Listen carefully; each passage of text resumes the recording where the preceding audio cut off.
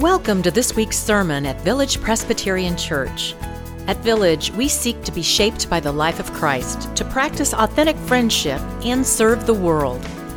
You're invited to join us at either our Mission Campus or our Antioch campus. For now, we hope you hear a word for your own life in this sermon.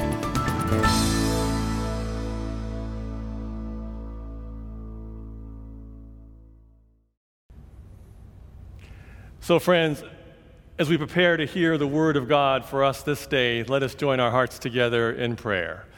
Let us pray. So, O God, it is by your grace and through your mercy that you give us your word. So help us to be attentive to you.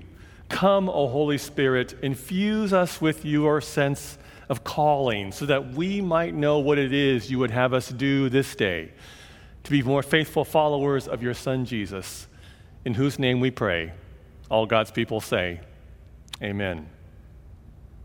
So friends, the word of God comes to us this day. This is from the Gospel of Luke. This is the 10th chapter, the 38th through the 42nd verses. Listen for the word of God for us. Now, as they went on their way, he entered a certain village where a woman named Martha welcomed him into her home. She had a sister named Mary who sat at the Lord's feet and listened to what he was saying. But Martha was distracted by her many tasks. So she came to him and asked, "Lord, do you not care that my sister has left me to do all the work by myself? Tell her then to help me." But the Lord answered her, "Martha, Martha, you are worried and distracted by many things. There is need of only one thing. Mary has chosen the better part, which will not be taken away from her." Friends, the grass withers and the flower fades, but the word of our God shall stand forever. Amen. Ain't it good to know you've got a friend? Oh yeah, yeah, you've got a friend.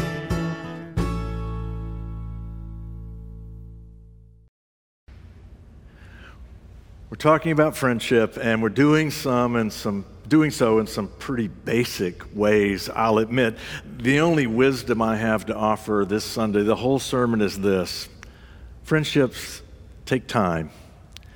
The care you feel in your heart for your friends needs to show up on your calendar as well. And time is a precious commodity because there are so many good things that demand our time.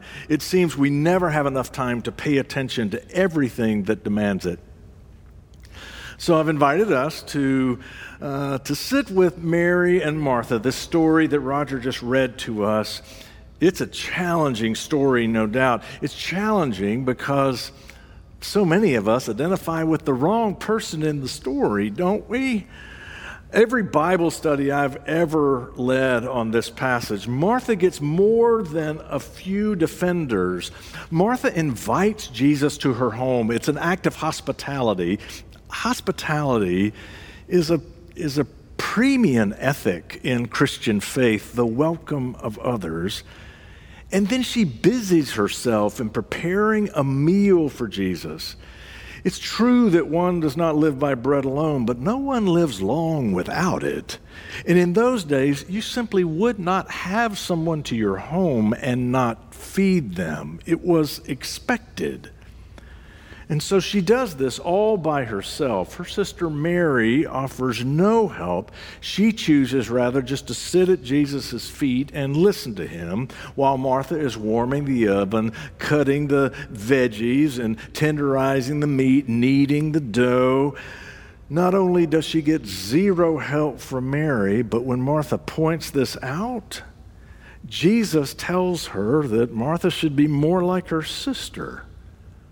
Why are you so distracted with all your tasks? Why are you doing so much? This is particularly odd given the last conversation that Jesus had. just before Martha invites Jesus, welcomes Jesus into their home, Jesus has a conversation with a lawyer and tells him the parable of the Good Samaritan. You'll remember the sketch of that story. This lawyer had questions. He came to Jesus, what must I do? Okay, who is my neighbor? He has questions. And not only does he have questions, the lawyer has answers. And he has all the right answers. He does. This lawyer knows everything he needs to know. But the problem is, he doesn't do anything. Twice Jesus has to tell him, well, if you do this, you will live. And at the end, he says, go and do likewise. This lawyer is a thinker, but he's not a doer, and that's his problem. Faith is not just something we think. It's something we live. It's something we do. But poor Martha, she's a doer. And that's what gets her into trouble. When she's so busy with her work, Jesus says, why can't you be more like your sister who's just sitting here and visiting with me, listening to the word? So which is it that Jesus wants? Does he want us to be living our faith, or just listening to the word and reflecting on the word? Jesus is being impossible here. It seems no matter which option we choose, he counsels to the opposite. In Ann Tyler's novel, back when we were grown-ups, Rebecca is a widowed woman who lives in her husband's childhood home, her deceased husband's childhood home, with her father-in-law. The first floor of this home is an event space, and she hosts gatherings, graduation parties, retirement gatherings, wedding receptions. She's a woman in her mid-50s. She is the mother to the children and grandchildren that resulted from her deceased husband's first marriage. And she has a sense that, as she says, somewhere along the way, she turned into the wrong person. In a phone conversation she has with her brother-in-law, Zeb, she says this. She said, look at me. I'm a professional party giver. I never read anymore or discuss important issues or attend cultural events. I don't even have any friends. You've got friends, Zeb said. You got me. You've got the girls. Those are relatives, she says. And everybody else I know is some kind of repairman. Rebecca has been busy with her life and wakes up and finds herself friendless. I wonder if Martha felt that way. Did she look around and realize she had been so busy with her life that she was surprisingly alone? She's doing the best that she can, and Jesus says she missed something important. So is she not supposed to provide dinner? Of course she is. The reality is she's doing a good thing. She's doing a very good thing. Actually, the word Jesus uses to describe what she's doing is diakonios. It's the Greek word for ministry, diakonios. We get our word deacon from diakonios. So is Jesus saying ministry is a bad thing? Of course not. We miss the point if we think we are to choose between reflecting and study and visiting with the word that Jesus speaks to us and doing. If we think we have to choose between being still and present and visiting and doing, that's going to lead us down a bad path. It's not that Martha was doing, it's that she was distracted. She was aware that what she was doing was good. And she was so committed to the good that it was that somehow she became distracted from relationships, from friendships. That's what Jesus says to Martha. Martha, you are distracted and worry, not from what, but from whom. She is so consumed by the presentation of the table that she may not really know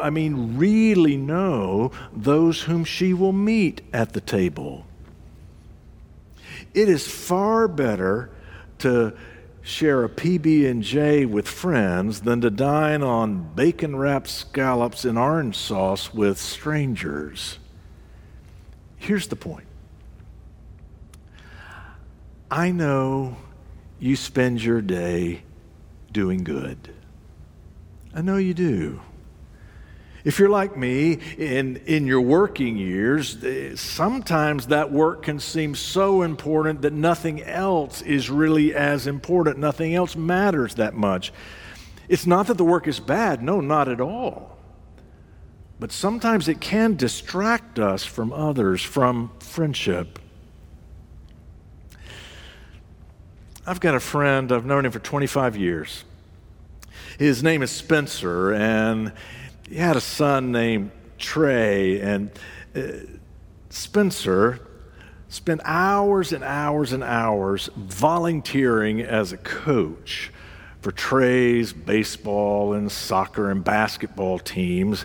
Spencer is like me. He's not an athlete at all. He never played any of these sports, so he didn't really know much about them. It was okay when Trey was a little tyke, but the games get complicated quickly, and so Spencer committed himself to study. He got mentors, and he attended some camps, and he would read up on strategies, and he became a really good coach, actually. They shared that journey for years. But one day, when Trey was nearing high school, Trey told his dad, he said, "Dad, I'm not playing baseball this year." Spencer said, "Oh, yeah, sure you are. You're getting at the top of your game. This is going to be your year, son. This is the year you've been working toward." And Trey said, "But Dad, I don't like baseball." Spencer said he looked at his son and he realized somewhere along the way he had forgotten how they had gotten started in this to start with. When he volunteered at first, he just wanted to be a dad, spending time with his son. But somewhere along the way, he got distracted by that good thing. He said, "Tom, I don't know when or actually how it happened, but at some point I traded being a dad for being a coach. It was a bad trade." I have a pastor friend. Again, not a pastor of this church, but a friend I've known for a while. He told me that he and his wife, they invited some friends of theirs over to their house. Said, "We want you to come over. Let's share a glass of wine. Let's talk. Let's read Scripture together and talk about our lives a bit." And they did, and they had a wonderful evening. And as it was breaking up, that my friend, he said, I'd like us to do this again. As a matter of fact, if you all are up for it, I'd like to do it regularly." He said one of the people in the group said, "Gosh, we know how busy you are. We can't imagine you would have time to do this on a regular basis." He said, "I realized while we were here, I need this because I'm lonely. I have been so committed to my ministry. I've been so committed to my diakonios, to good things, that I haven't paid attention to my friendships. If you're willing, I'd like to do this regularly." Do you know what he's talking about? Martha, don't let dinner distract you. Your life is always about people. It's pretty simple this week, the message. Try this. Take out your calendar, open up your phone, and look at your commitments, look at your calendar, read it over. Of all the good things that are on your calendar, where do you find there time for friends, for friendship? Because Martha, She would tell us, after she learned this lesson from Jesus, she would tell us, when the meal is prepared, you don't want to come to the realization that you know the ingredients of the chicken marsala better than you know the burdens and joys with whom you are sharing the meal. Don't let things, even good things, distract you from that. Pray with me. Gracious God, we believe. Help our unbelief. In Christ's name we pray. Amen. Thank you for listening to this week's sermon at Village Presbyterian Church. Learn more about us at villagepres.org, and we invite you to join us again next week.